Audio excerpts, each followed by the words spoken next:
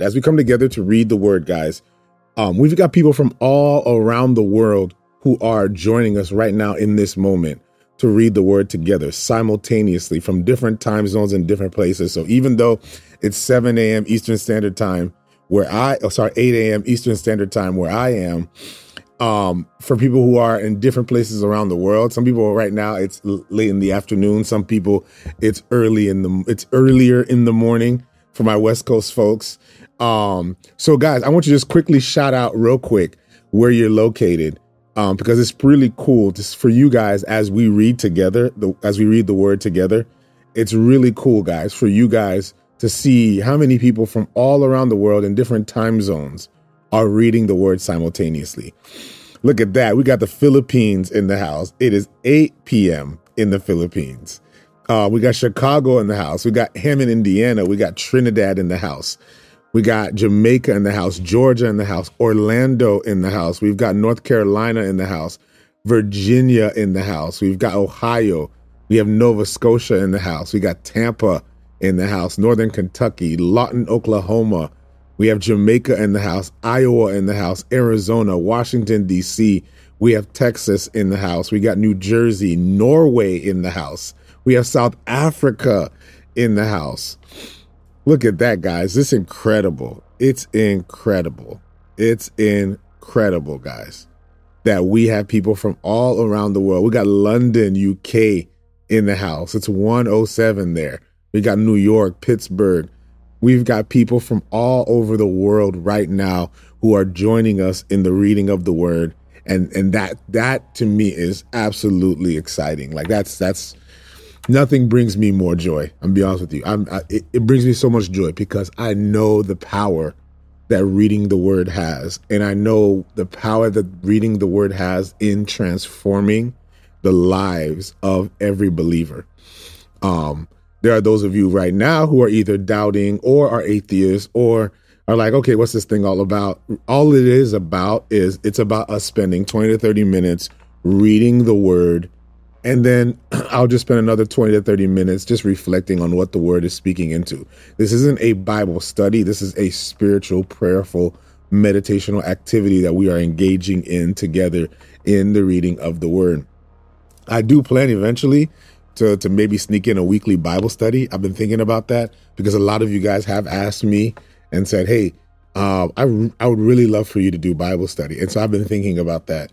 Maybe sneaking in a Bible study in probably in one of the afternoons or something like that. So I've been praying about that. But this is more just about us reading the word and just hearing from God in regards to what he has to say concerning this word. And so I love it because I'm already getting testimony from you guys who have said, hey, Pastor Isaac, I've been reading and man, like, things are actually changing in my heart. Things are actually changing in my life. Things are actually transforming in me.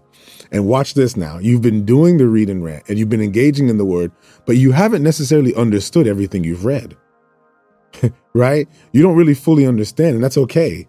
You haven't really fully understood. It's probably half the stuff you're reading. You're like, man, this is nuts and this is crazy, but something is changing in you. Right? Something is changing in you. Something is changing in your relationship with Jesus Christ. This is the power of reading the word. It's not just understanding the word, which is what Bible study is for us to increase in our understanding of the word, which is also good, is an important activity. But more important than that is to engage in the word as spiritual food. And so I hope you guys begin to see this, that this isn't just meant for your understanding. This is meant to create a space and a conduit for the Lord to speak through you and to allow the Lord to empower you in becoming who he calls you to be. That's what this is all about. And so I love it that you're here, and I hope you're beginning to see the transformative power of spending 20 to 30 minutes every weekday, every day if you could. But we do it here live on TikTok every weekday and on Facebook every weekday. And if you ever miss it, we're going through the whole Bible. We've already gone through the New Testament. Now we're going through the entire Old Testament. We're going to read through the entire Old Testament, and then we're just going to go and read through again the entire New Testament. If I can read through the Bible 2 or 3 times a year, that's what I do. It's the most important activity that I engage in. And so, yeah, we're in Genesis 46 today. So if you can, turn your Bibles to Genesis 46. And if you ever miss a read and rant, I want to invite you to join our Facebook group. You can catch the read and rants there. It's also a community. There's all kinds of things going on through that group where we share in life and prayer with each other, where we encourage each other. And we also, for those of you who may have missed a reading, can go back and check out a reading and a rant there. And so, and it's called The Font. Thank you, Chantal. It's The Font Everywhere. It's The Font Everywhere on our Facebook group. So go ahead and follow us there. So let's get to it. Let's get to the word. We're going to pray and then we're going to go. Yeah, coffee with Isaac. I like that. Father, we thank you, Lord, that you are here. Lord, we're meeting together, Lord, through our digital platforms, and Lord, it may not seem like we're here together, but we are here together. And you've said in your word that where 2 or 3 are gathered, you are present. And so, Father, we just thank you, Lord, that you've brought us together, Lord, to talk about your word, to reflect on your word, to ruminate over your word, to meditate on your word. And Father, I just ask that you would give us wisdom today, and give us insight, Lord. Lord, allow us to see who you are. Allow us to see who we ought to be with each other, and allow us to see who we ought to be with you in our relationship with you. So, Father, convict us where we need conviction, correct us where we need correction, encourage us where we need encouragement. And we ask that in your name we pray. Amen. As you read meditationally, I want you asking 3 questions as you read. These are going to be your 3 questions. First, what is God revealing concerning himself as you're reading? Second question, what is God revealing concerning people? And the third question is, what is God revealing concerning me? That's what you're going to be asking for yourself. What is God revealing concerning me? So let's go. Let's do it. Genesis 46, it says this. So Israel took his journey with all that he had and came to Beersheba and offered sacrifices to the God of his father Isaac. And God spoke to Israel in the visions of the night and said, Jacob, Jacob. And he said, Here I am. So he said, I am God, the God of your father. Do not fear to go down to Egypt, for I will make you a great nation there. I will go down with you to Egypt, and I will surely bring you up again, and Joseph will put his hand on your eyes. And Jacob arose from Beersheba, and the sons of Israel carried their father Jacob, their little ones, and their wives in the carts which Pharaoh had sent to carry him. So they took their livestock and their goods, which they had acquired in the land of Canaan, and went to Egypt, Jacob and all his descendants with him, his sons and his sons' sons, his daughters and his sons' daughters. And all his descendants he brought with him to Egypt. Now these were the names of the children of Israel, Jacob and his sons, who went to Egypt. Reuben was Jacob's firstborn. The sons of Reuben were Hanak, Palu, Hezron, and Carmi. The sons of Simeon were Jemuel, Jamin, Ohad, Jachin, Zohar, and Shaul, the son of a Canaanite woman. The sons of Levi were Gershon, Kohath, Merari. The sons of Judah were Onan, Shelah, Perez, and Zerah. But and Onan died in the land of Canaan. The sons of Perez were Hezron and Hamuel.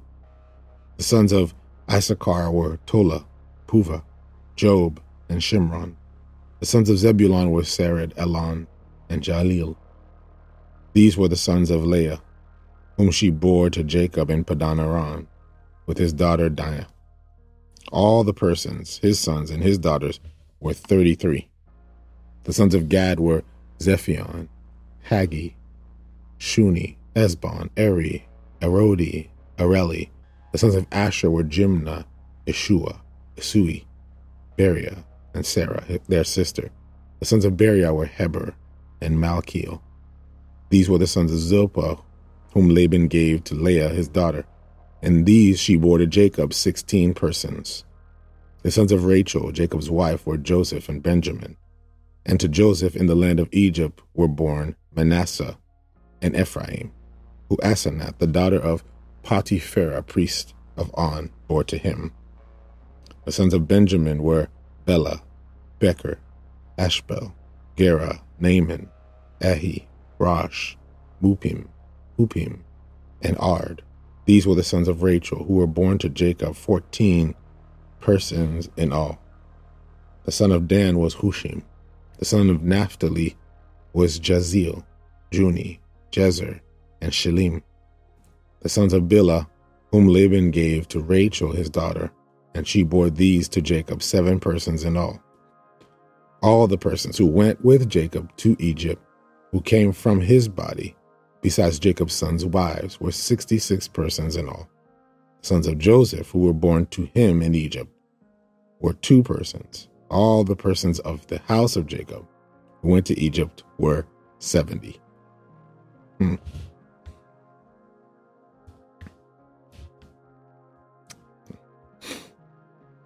Verse 28. Then he sent Judah before him to Joseph to point out before him the way of Goshen. And they came to the land of Goshen. So Joseph made ready his chariot and went up to Goshen to meet his father Israel. And he presented himself to him and fell on his neck and wept on his neck a good while.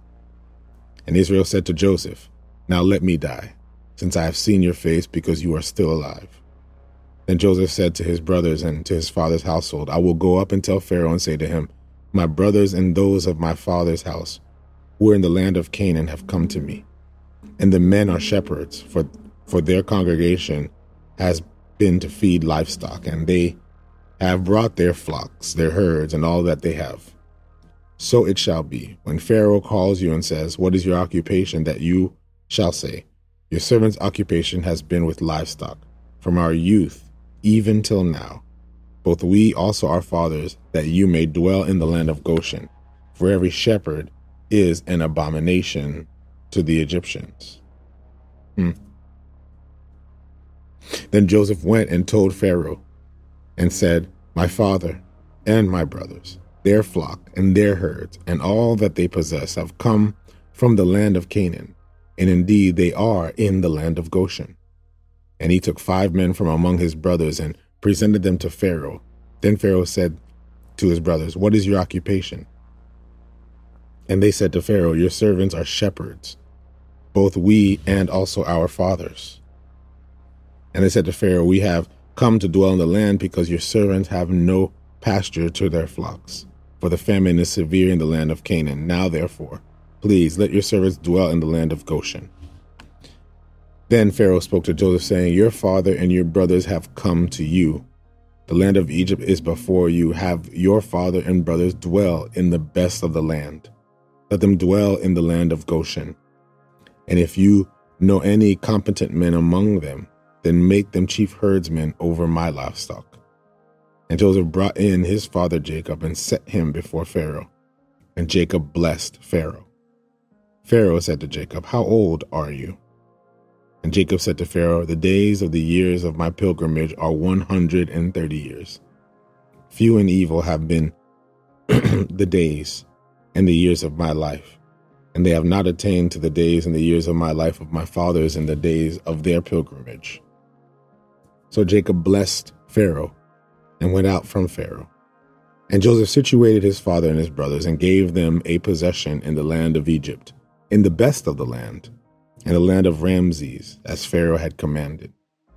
Then Joseph provided his father, his brothers, and all his father's household with bread, according to the number in their families. Now, there was no bread in all the land, for the famine was very severe. So the land of Egypt and the land of Canaan languished because of the famine. And Joseph gathered up all the money that he had found in the land of Egypt and in the land of Canaan for the grain which they bought. And Joseph brought the money to Pharaoh's house. So when the money failed in the land of Egypt and in the land of Canaan, all the Egyptians came to Joseph and said, "Give us bread, for why should we die in your presence? For the money has failed." Then Joseph said, "Give your livestock, and I will give you bread for our livestock, if the money is gone." So they brought their livestock to Joseph, and Joseph gave them bread in exchange for the horses, the flocks, and the cattle of the herds, and for the donkeys. Thus he fed them with bread in exchange for their livestock that year. When that year had ended, they came to him the next year and said to him, "We will not hide from my lord that our money is gone. My lord also has our herds of livestock. There is nothing left in the sight of my lord, but our bodies and our lands. Why should we die before your eyes, both we and our land? Buy us and our land for bread, and we and our land will be servants of Pharaoh. Give us seed that we may live and not die, that the land may not be desolate." Then Joseph bought all the land of Egypt for Pharaoh. For every man of the Egyptians sold his field, because the famine was severe upon them. So the land became Pharaoh's. And as for the people, he moved them into the cities from one end of the borders of Egypt to the other end. Only the land of the priests he did not buy, for the priests had rations allotted to them by Pharaoh, and they ate their rations which Pharaoh gave them. Therefore they did not sell their lands. Then Pharaoh said to the people, "Indeed, I have bought you and your land this day." For Pharaoh, "Look, here is seed for you, and you shall sow the land. And it shall come to pass in the harvest that you give 1/5 to Pharaoh. 4/5 shall be your own, as a seed for the field and for your food, for those of your households, and as food for your little ones." So they said, "You have saved our lives. Let us find favor in the sight of my lord, and we will be Pharaoh's servants." And Joseph made it law over the land of Egypt to this day that Pharaoh should have 1/5, except for the land of the priests only, which did not become Pharaoh's. So Israel dwelt in the land of Egypt and the country of Goshen, and they had possessions there and grew and multiplied exceedingly. And Jacob lived in the land of Egypt 17 years. So the length of Jacob's life was 147 years. When the time drew near that Israel must die, he called his son Joseph to him. "Now, if I have found favor in your sight, please put your hand under my thigh and deal kindly and truly with me. Please do not bury me in Egypt, but let me lie with my fathers. You shall carry me out of Egypt and bury me in their burial place." Then he said, "Swear to me." And he swore to him. So Israel bowed himself on the head of the bed. Now it came to pass, after these things, that Joseph was told, "Indeed, your father is sick." And he took with him 2 sons, Manasseh and Ephraim. And Jacob was told, "Look, your son Joseph is coming to you." And Israel strengthened himself and sat up on the bed. And Jacob said to Joseph, "God Almighty appeared to me at Luz, in the land of Canaan, and blessed me, and said to me, Behold, I will make you fruitful and multiply you. And I will make of you a multitude of people, and give this land to your descendants after you, an everlasting possession. And now your 2 sons, Ephraim and Manasseh, who were born to you in the land of Egypt before I came to you in Egypt, are mine. As Reuben and Simeon, they shall be mine. Your offspring, whom you beget after them, shall be yours. They will be called by the name of their brothers in their inheritance.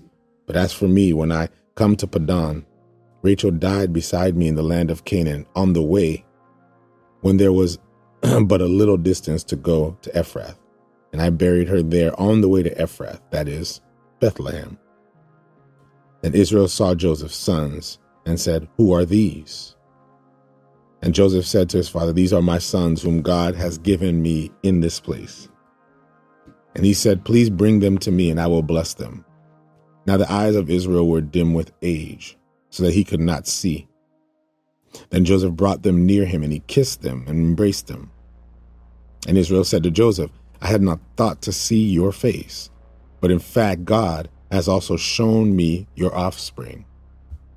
So Joseph brought them beside his knees, and he bowed down with his face to the earth, and Joseph took them both, Ephraim with his right hand toward Israel's left hand, and Manasseh with his left hand toward Israel's right hand. Then Israel stretched out his hand and laid it on Ephraim's head, who was younger, and his left hand on Manasseh's head, guiding his hands knowingly, for Manasseh was the firstborn. And he blessed Joseph and said, God before whom my fathers Abraham and Isaac walked, the God who has fed me all my life, long to this day, the angel who has redeemed me from all evil, bless the lads. Let my name be named upon them, and the name of my fathers Abraham and Isaac, and let them grow into a multitude in the midst of the earth. Now when Joseph saw that his father laid his right hand on the head of Ephraim, it displeased him. So he took hold of his father's hand and removed it from Ephraim's head to Manasseh's head. And Joseph said to his father, Not so, my father, for this one is the firstborn. Put your right hand on his head. But his father refused and said, I know, my son, I know. He also shall become a people, and he also shall be great. But truly, his younger brother shall be greater than he, and his descendants shall be the multitude of nations. So he blessed them that day, saying, By you Israel will bless, saying, May God make you as Ephraim and as Manasseh. And thus he set Ephraim before Manasseh. Then Israel said to Joseph, Behold, I am dying, but God will be with you and bring you back to the land of your fathers. Moreover, I have given you one portion above your brothers, which I took from the hand of the Amorite with my sword and my bow. We'll read this last chapter. Chapter 49. And Jacob called his sons and said, Gather together, that I may tell you what shall befall of you in the last days. Gather together and hear, you sons of Jacob, and listen to Israel your father. Reuben, you are my firstborn. My might and the beginning of my strength, the excellency of dignity and the excellency of power. Unstable as water you shall not excel, because you went up to your father's bed, then you defiled it. He went up to my couch. Simeon and Levi are brothers. Instruments of cruelty are in their dwelling place. Let not my soul enter their council. Let not my honor be united to their assembly. For in their anger they slew a man, and in their self-will they hamstrung an ox. Cursed be their anger, for it is fierce, and their wrath, for it is cruel. I will divide them in Jacob, and scatter them in Israel. Judah, you are he whom your brother shall praise. Your hand shall be on the neck of your enemies. Your father's children shall bow down before you. Judah is a lion's whelp. From the prey, my son, you have gone up. He bows down, he lies down as a lion. And as a lion, who shall rouse him? A scepter shall not depart from Judah, nor a lawgiver from between his feet, until Shiloh comes. And to him shall be the obedience of all the people, bringing his donkey to the vine, and his donkey's colt to the choice vine. He washed his garments in wine, and his clothes in the blood of grapes. His eyes are darker than wine, and his teeth whiter than milk. Zebulun shall be the haven of the sea. He shall become a haven for ships, and his border shall adjoin Sidon. Issachar is a strong donkey, lying down between two burdens. He saw that rest was good, and the land was pleasant.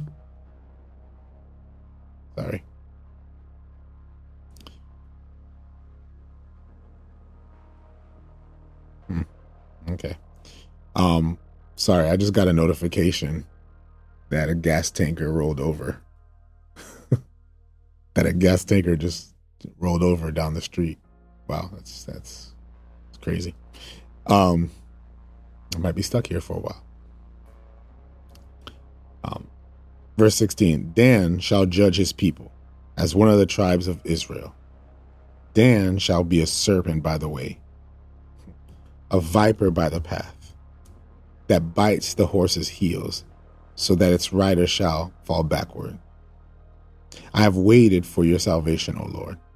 Gad, a troop shall tramp upon him, but he shall triumph at last. Bread from Asher shall be rich, and he shall yield royal dainties.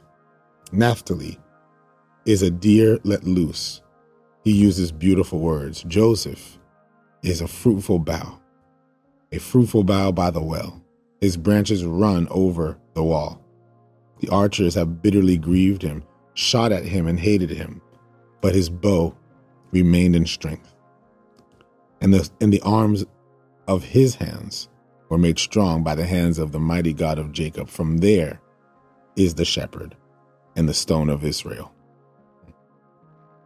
By the God of your father who will help you, and by the Almighty who will bless you with blessings of heaven above, blessings of the deep that lies beneath, blessings of the breasts of the womb. The blessings of your father have excelled the blessings of my ancestors, up to the utmost bound of the everlasting hills. They shall be on the head of Joseph, and on the crown of the head of him who was separate from his brothers. Benjamin is a ravenous wolf. In the morning he shall devour the prey, and at night he shall divide the spoil. All these are the 12 tribes of Israel, and this is what their father spoke to them, and he blessed them, and blessed each one according to his own blessing. Then he charged them and said to them, I am to be gathered to my people. Bury me with my fathers in the cave that is in the land of Ephron the Hittite, in the cave that is in the field of Machpelah, which is before Mamre, in the land of Canaan, which Abraham bought in the field of Ephron the Hittite as a possession for a burial place. There they buried Abraham and Sarah his wife. There they buried Isaac and Rebekah his wife. And there I buried Leah. The field of the cave that was there was purchased from the sons of Heth. And when Jacob had finished commanding his sons, he drew his feet up into the bed and breathed his last, and was gathered to his people. We're going to, I'm going to finish Genesis, y'all. Maybe we have less time ranting, but at least we'll just finish the book. So let me just finish Genesis 50, and then we'll call it. One more chapter, y'all. Then Joseph fell on his father's face and wept over him and kissed him. And Joseph commanded his servants, the physicians, to embalm his father. So the physicians embalmed Israel. 40 days were required for him, for such are the days required for those who are embalmed. The Egyptians mourned for him 70 days. Now when the days of the mourning were past, Joseph spoke to the household of Pharaoh, saying, If now I've found favor in your eyes, please speak in the hearing of Pharaoh, saying, My father made me swear, saying, Behold, I am dying in my grave, which I dug for myself in the land of Canaan. There you shall bury me. Now therefore, please let me go up and bury my father, and I will come back. And Pharaoh said, Go up and bury your father, as he made you swear. So Joseph went up to bury his father, and with him went up all the servants of Pharaoh and the elders of his house, and all the elders of the land of Egypt, as well as all the house of Joseph, his brothers, and his father's house. Only their little ones, their flocks and their herds, they left in the land of Goshen. And there went up with him both the chariots and the horsemen, and it was a very great gathering. Then they came to the threshing floor of Atad, which is beyond the Jordan, and they mourned there with a great and very solemn lamentation. He observed 7 days of mourning for his father. And when all the inhabitants of the land, the Canaanites, saw the mourning at the threshing floor of Atad, they said, This is a deep mourning of the Egyptians. Therefore its name shall be called Abal Mizraim, which is beyond the Jordan. So his sons did for him just as he had commanded them. For his sons carried him to the land of Canaan and buried him in the cave of Machpelah before Mamre, which Abraham bought with the field from Ephron the Hittite as property for a burial place. And after he had buried his father, Joseph returned to Egypt, he and his brothers, and all who went up with him to bury his father. When Joseph's brothers saw that their father was dead, and perhaps Joseph will hate us and may actually repay us for all the evil we did to him. So they sent messengers to Joseph, saying, Before your father died, he commanded, saying, Thus you shall say to Joseph, I beg you, please forgive the trespass of your brothers and their sin, for they did evil to you. Now please forgive the trespass of your servants of God, your father. Joseph wept when they spoke to him. Then his brothers also went and fell down before his face and said, Behold, we are your servants. Joseph said to them, Do not be afraid, for I am in the place of God. But as for you, you meant evil against me, but God meant it for good, in order to bring it about as to this day, to save people, to save many people alive. I'll read that one more time. But as for you, you meant evil against me, but God meant it for good, in order to bring it about as it is this day, to save many people alive. Now, therefore, do not be afraid. I'll provide for you and your little ones. And he comforted them and spoke kindly to them. Now Joseph dwelt in Egypt, he and his father's household. And Joseph lived 110 years. Joseph saw Ephraim's children to the third generation, the children of Machir, the son of Manasseh, who was also brought up on Joseph's knees. And Joseph said to his brethren, I am dying, but God will surely visit you and bring you out of this land to the land of which he swore to Abraham, to Isaac, and to Jacob. Then Joseph took an oath from the children of Israel, saying, God will surely visit you, and you shall carry up my bones from here.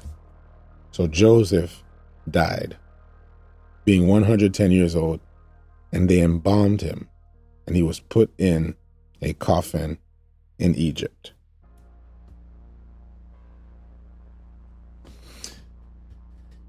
The word of the Lord.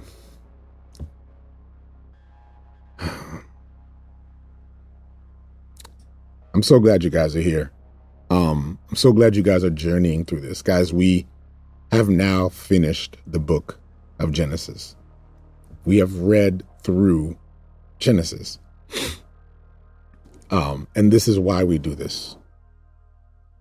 I want to see every believer read through the entire scripture. And if you can do it 20 to 30 minutes every weekday, I'm going to do it with you. That's why I'm here. That's why I'm here. I'm glad I can come and rant and share my thoughts with you. But this right here was the most important part of our activity. And you guys should applaud yourself. For those of you who've been committing to this time of reading, applaud yourself. Give yourself a pat. Because you now have read through the entire book of Genesis. Tomorrow we start reading through Exodus. And then we'll read through Numbers, and then we'll read through Deuteronomy, then we'll read through Joshua, then we'll read through Judges, then we'll read through Ruth, then we'll read through 1st and 2nd Samuel, 1st and 2nd Kings, then 1st and 2nd Chronicles, then Ezra, then Jeremiah, then Esther, then Job, then Psalms, then Proverbs, then Ecclesiastes, then Song of Songs, then Isaiah, Jeremiah, Lamentations, Ezekiel, Daniel, Hosea, Joel, Amos, Obadiah. You see where I'm going with this. I want you to read through the entire Bible, because I'm going to tell you something. Where you actually read through the whole thing. Okay. I missed like the last four books, but you get the point. The last 4 books of the Old Testament, but you get the point. When you read through the whole thing, you're going to begin to see the thread of the gospel all throughout the book, and you're going to see how powerfully God moves through his people, his chosen people, and how he did it because he loved his people so much. The reason why God loves us so much, people always ask that, like, why does God love us so much? God loves us so much is because he gave us his DNA. We were made in his image. And because we are made in his image, we are his children. And because we are his children in the same way, a son doesn't need to ask a father, why would he give his life for him? The father would just, if his son was in danger, would give his life up for his son because he is my continuity. My bloodline, my DNA continues through my sons and my daughter who's on the way. And so as parents, it's easy for us to give up our lives for our children because we've already lived it. They have not, and they are the continuation of us.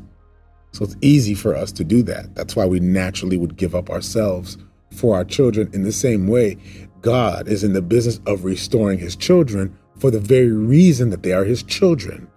No matter how disobedient they are, no matter how much they disobey him and they subvert his authority and they question him and they sin and they commit, no matter how much they do that, God still is instigating and initiating a plan to restore his children. That's what he does.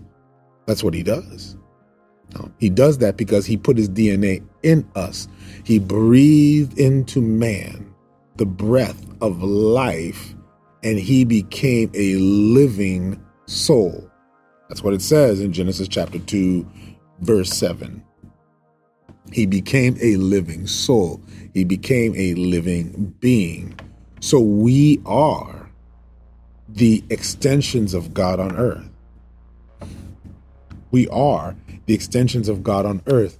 If the Elohim that we talked about were the divine beings spiritually that enacted the authority, the will, and the agenda of God in the spiritual realm, then human beings are the extensions of God, the ambassadors of God on earth, to instigate, to initiate, and to enact God's agenda, God's policy on earth. So we are the ones. We are the images of God, imaging God everywhere we go, imaging God in all that we do. Which is why I've said this before, that we don't wait for God to do things. God is doing things through his people. We don't pray to God for God to do something. God is doing it through his people. And even when we disobey him, the story has been, and as I've been sharing with you guys, is the story has been consistent all the way through, and we're going to see this continuity and this consistency in the story, which is that God, through mankind's disobedience, being driven and motivated by the deceiver, by the opposer, who we call Satan. Satan just means opposition. That's all it means, is opposition. And Satan isn't just a person. Satan is a system. It is the anti-God. Satan is the anti-God. And the spirit of Satan took over Lucifer. So sometimes we just simply say Lucifer is Satan, but it's the spirit of the anti-God. It's the anti-God, and Satan took on the spirit of the anti-God. He wasn't created that way. He took it on. Sin came into his heart. Poor guy. And so the opposer, the anti-God, we have been seduced by him to be something other than the ambassadors of God. And so in being something other than the ambassadors of God, we saw evil, pestilence, destruction, all these things, right, have transpired as a result of mankind's consumption of himself. And so we see God now initiating we see the whole story in Genesis shift in Genesis 11. And in Genesis 15, we see the story shifting from 11 to 15 when he calls Abraham to start a family. And this family that he's calling Abraham to start will do righteousness and justice. That is, that this family is called to make all things right. I'm just recapping this Genesis because I want to set the stage and set the tone for Exodus as we begin to read Exodus. Okay, so he's calling them to do righteousness, to seek justice, to do righteousness. So this family now is calling to make things right. That God now, through Abraham's faith, is instituting a family who will restore all things back, who will make things new.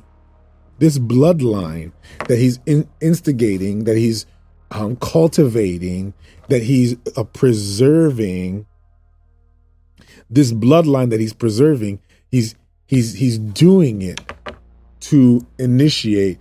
By the way, I know as a side note, please guys, come on Friday. Join us for Good Friday. I'm going to teach a little bit about this, but it's in a more poetic rendition. It's more of a spoken word poetic rendition of what I'm saying here. But this is the power of the blood. That the life is in the blood, and so there's something that God is doing with the blood. The blood cries out. The blood does things. The blood is active. The blood, and so it's the blood. And so this is God's currency. This is God's currency for restoring all things. This is God's currency for making things new. This is why the blood was important. I'm just laying the foundation. I'm setting the stage here, because what he's doing now is through this bloodline, he's initiating his justice. Through the bloodline, he's initiating his righteousness.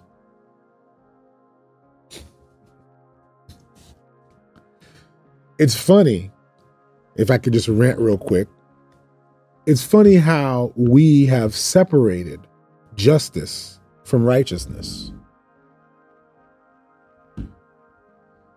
If justice is justice, it has to coincide with the righteousness of God. As a matter of fact, justice because it seems right is not justice. Man does what is right in his own eyes, and in the end, it leads to destruction. So often we create policies to institute justice, but justice isn't justice unless it aligns with the righteousness of God. What makes something right? What makes something wrong? What makes something morally right or what makes something morally wrong is all dependent on God. Justice is who God is. It is the character of God. So you can't really know justice until you fully know God.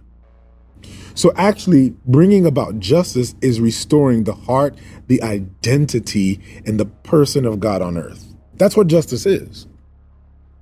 That's what justice is. So sometimes we will equate equality to justice. No, because if we have equality for equality's sake, that is not justice. That is self-worship. It's why I have an issue with some of the movements right now, especially some of the justice movements or the social justice movements.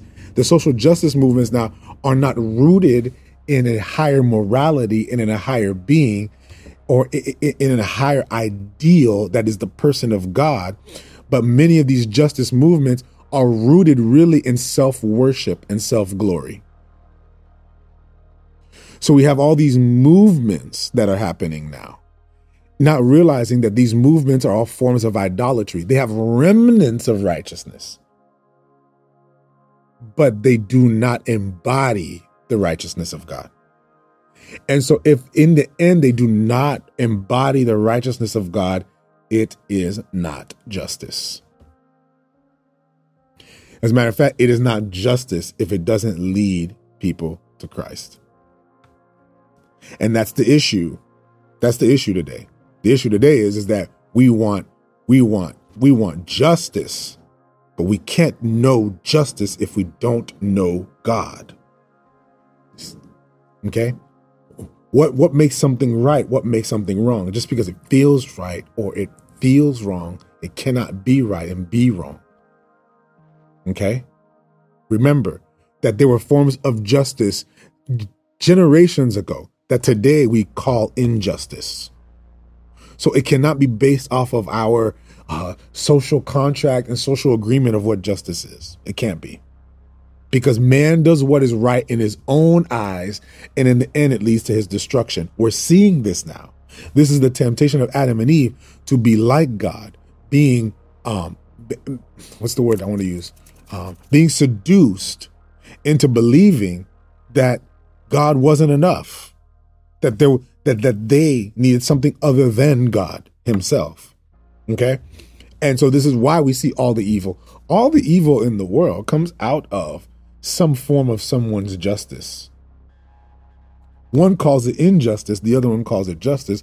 One calls theirs justice, and the other one calls it injustice, only because we sometimes treat justice as self-survival, as just equality, no, because if equality means bringing someone down, it's not equality. It's not justice.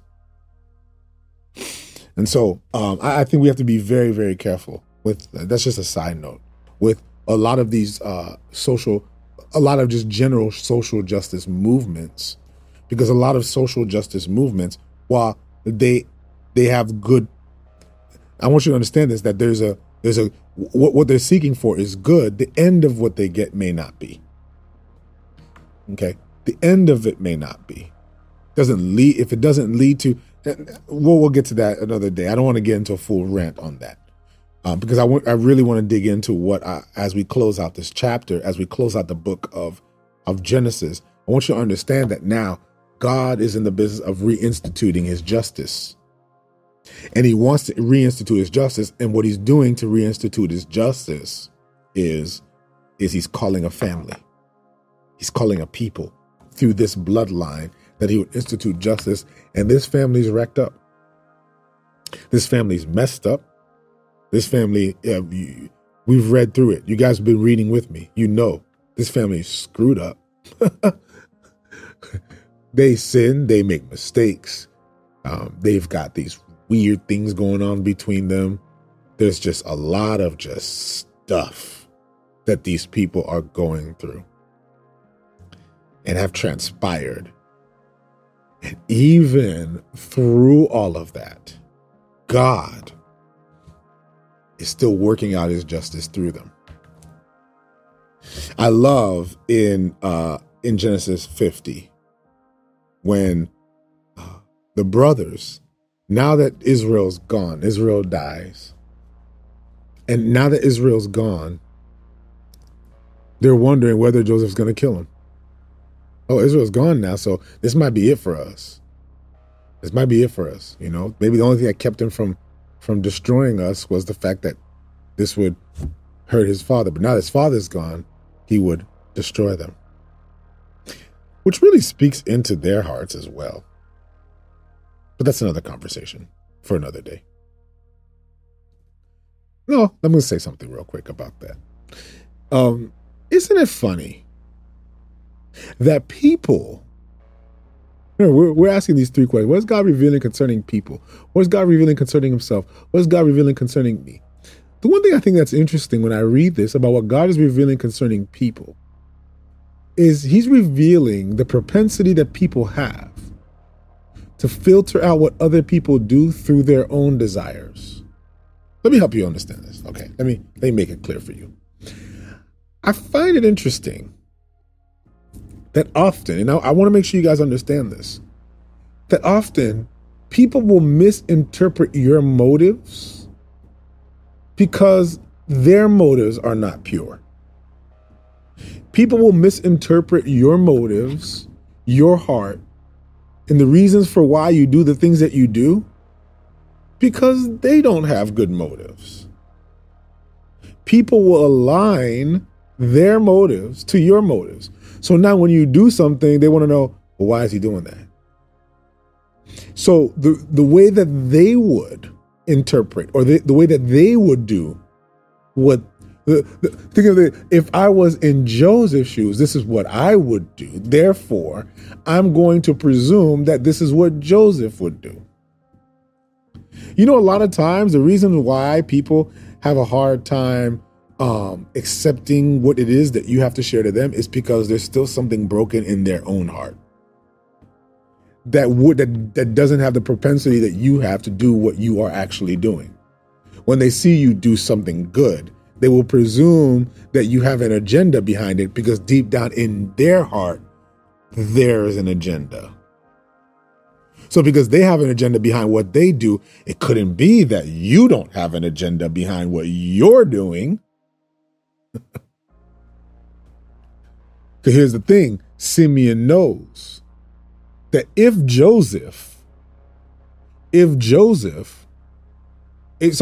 Simeon knows if I'm in Joseph's shoes, I kill all of my brothers.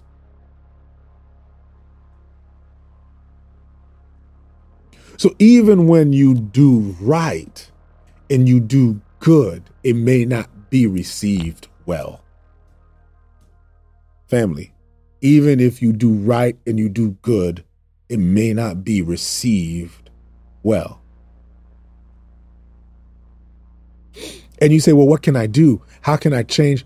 The issue is not you in many of those instances. The issue is the person that's receiving it. The issue is the person that's receiving it. If they aren't receiving it with a pure heart, then they won't receive what you have for them in purity. This is for the person who's asking the question, why is it that even though I'm doing right, this person won't receive it from me? Because there's still something in their heart that they're still working through. Now, it could be a product of their past. It could be a product, but they've already prejudged the intentions behind what you do. So here's my thing. If you're going to do good, if you're going to do justice, if you're going to do righteousness, you do not do it for a person's acceptance. If you're going to live out your life, you're not going to live it out expecting people are going to receive it well. You live it out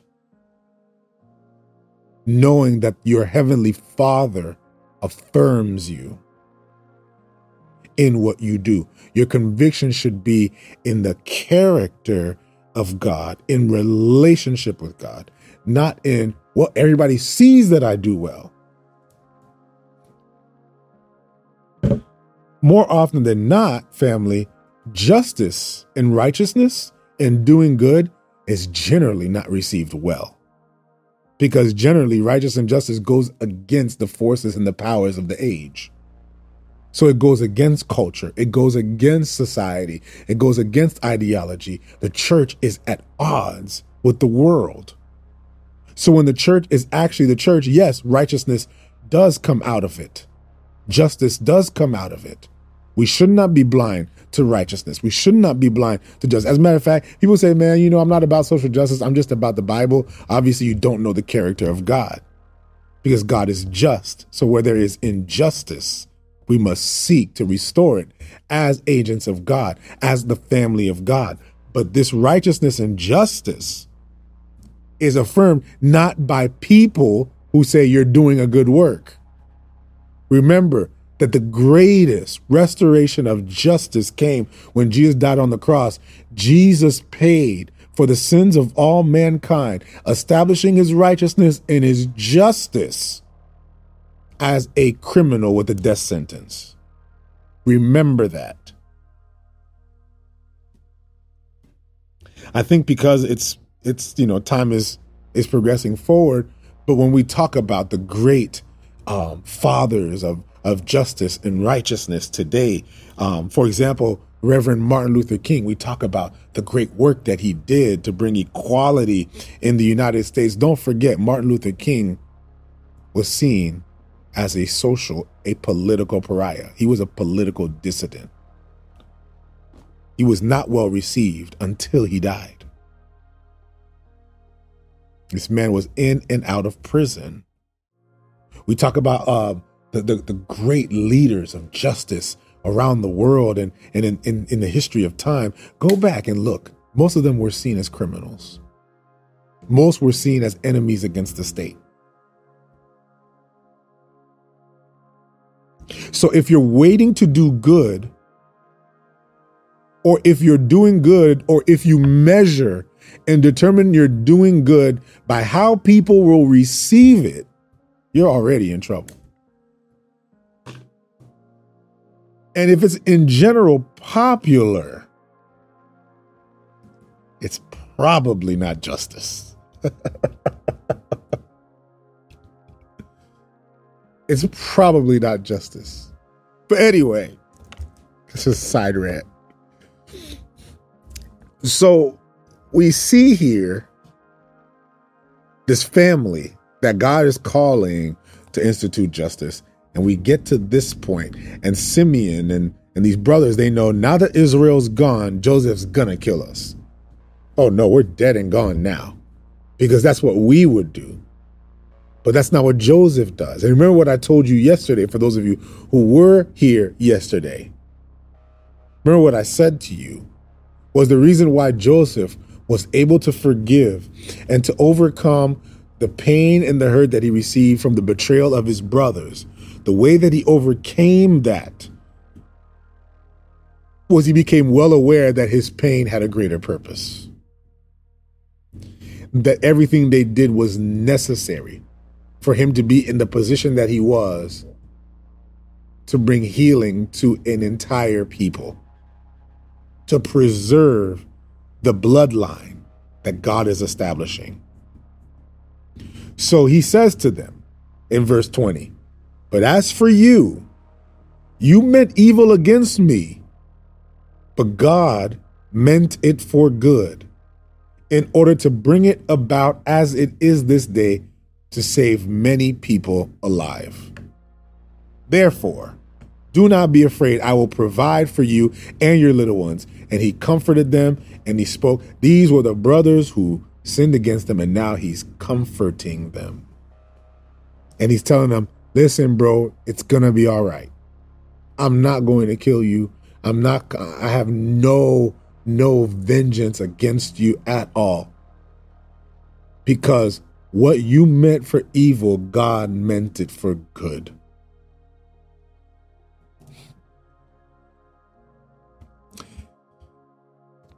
This is how the story, to me, this is the culmination of the story of the family of God. These 12 tribes were a broken people, a sinful people, and yet they were still called. They were still called. And yet God was instituting his justice and his grace. Grace started way before Jesus. I hate saying way before Jesus. I hate saying that because he always existed. But grace started way before the cross. Grace began from the beginning. From the beginning. From the beginning. Watch this now. Israel prophesies on all the 12 tribes. But then notice, I want you guys to see this. He says to Judah, Judah, you are he whom your brothers shall praise. Your hand shall be on the neck of your enemies. Your father's children shall bow before you. Judah is a lion's whelp. From the prey, my son, you have gone up. He bows down. He lies down as a lion, and as a lion, who shall rouse him? The scepter shall not depart from Judah, nor a lawgiver between his feet until Shiloh comes. And to him shall be the obedience of all the people. Binding his donkey to a vine and his donkey colt to a choice vine. He washed his garments in wine and his clothes in the blood of grapes. Do you see the imagery there? This was written centuries before the cross. Centuries before the cross. Then he says to Joseph, but his bow remained in strength, and the arms of his hands were made strong by the hands of the mighty God of Jacob. From there is the shepherd, the stone of Israel. this was planned from the gate. And I want you to know, I want you to see this, that the people knew this. There was a weighting of the scepter. There was a weighting of the restoring of all things, and they knew that it would come through their bloodline. They knew that it would come from their bloodline. They knew there would be a chosen one, an anointed one. There would be one who would be chosen among them, a shepherd. The stone of Israel would be chosen among them.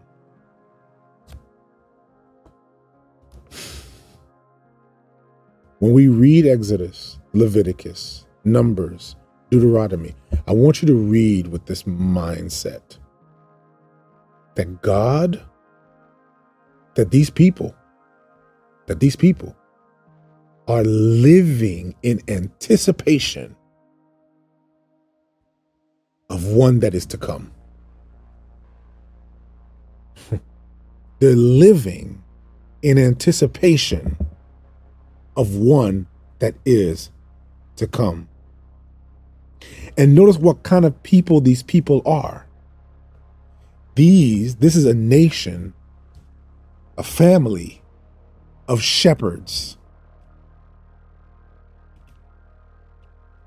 And out of this family of shepherds will come a shepherd. Remember, they were put into Goshen, and because the Egyptians were contentious against shepherds, they had a thing against shepherds. We read that here. They had a thing against shepherds that they had to present themselves that way, right? And so this nation of shepherds, out of this nation of shepherds will come a shepherd. Out of this nation, this bloodline of shepherds, this family of shepherds will come a shepherd. What am I saying today? What I'm saying to you today is, as you read, understand, not only did God plan this from the beginning, but they knew it. This family knew it. They were being told that there's one to come. From the beginning. From the beginning. Stay in that tension. As we read through Exodus, we're reading with that anticipation. We're reading with that anticipation that they were anticipating one that is to come, that would bring restoration to righteousness and justice, because they obviously are not doing a very good job at it, even though they are the ones called to do it. So one more thing I want to say, and then I'll close with prayer. I lost my train of thought.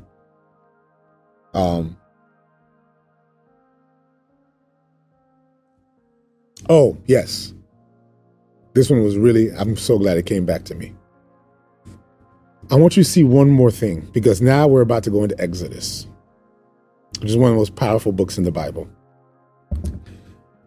But in Exodus, we're going to see the story of the children of Israel being delivered from exile and being restored and brought back to the land of Canaan.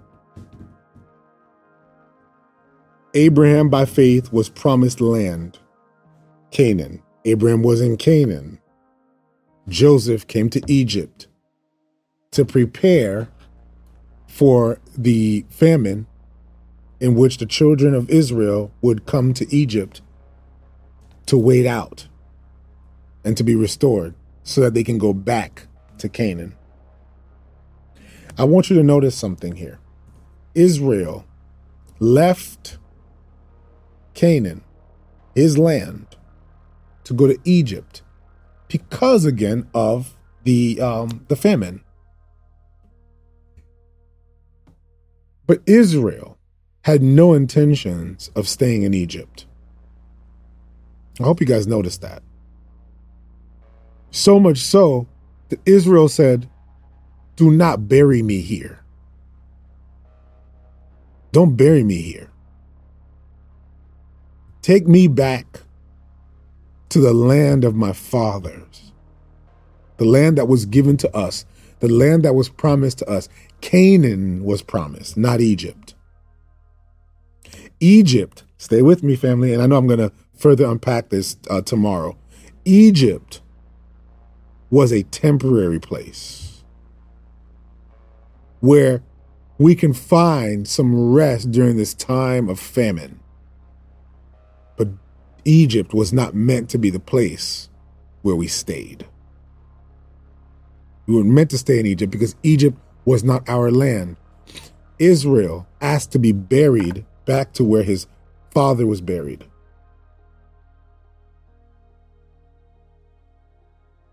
That's exactly right. Goshen was not home. Goshen was temporary. And notice what Joseph says right at the end.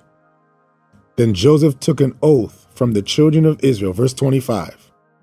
Then Joseph took an oath from the children of Israel, saying, God will surely visit you, and you shall carry up my bones from here.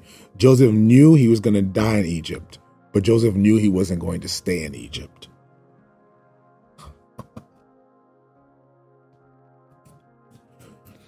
Joseph knew he was going to die in Egypt, but he knew that his people would not stay in Egypt.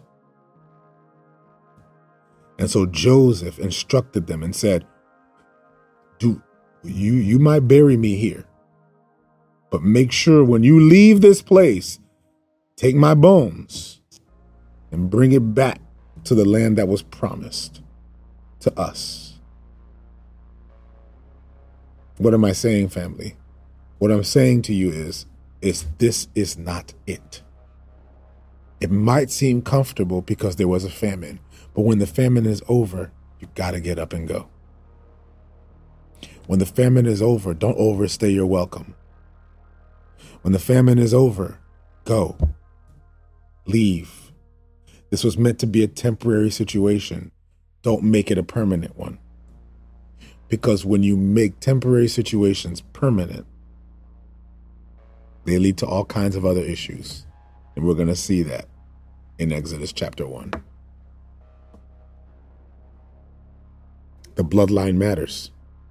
And we're going to see how God creates a nation out of a family. And yet he calls this nation, and this nation fails. But yet God's promises still continue through this nation. That through this nation will come the one who will restore all things and to make all things new. God bless you guys. Father, we thank you. Lord, as we come before you, Lord, I just pray, Lord, that we would be reminded today, Lord, that you had it all planned from the beginning. And Lord, that your people now have received the word.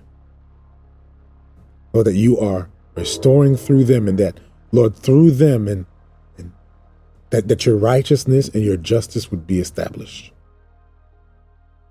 Lord, not by their doing, but Lord, by the anointing that you've put on them, Lord. The calling and the promise that began first from Abraham to Isaac to Israel, and now will propagate through his children. Father, we thank you that, Lord, by your grace, we become recipients of that promise. Lord, allow us to see, Lord, the work that you are doing and the story that you're writing. Lord, as we continue to read in your word, and we say that in your name we pray.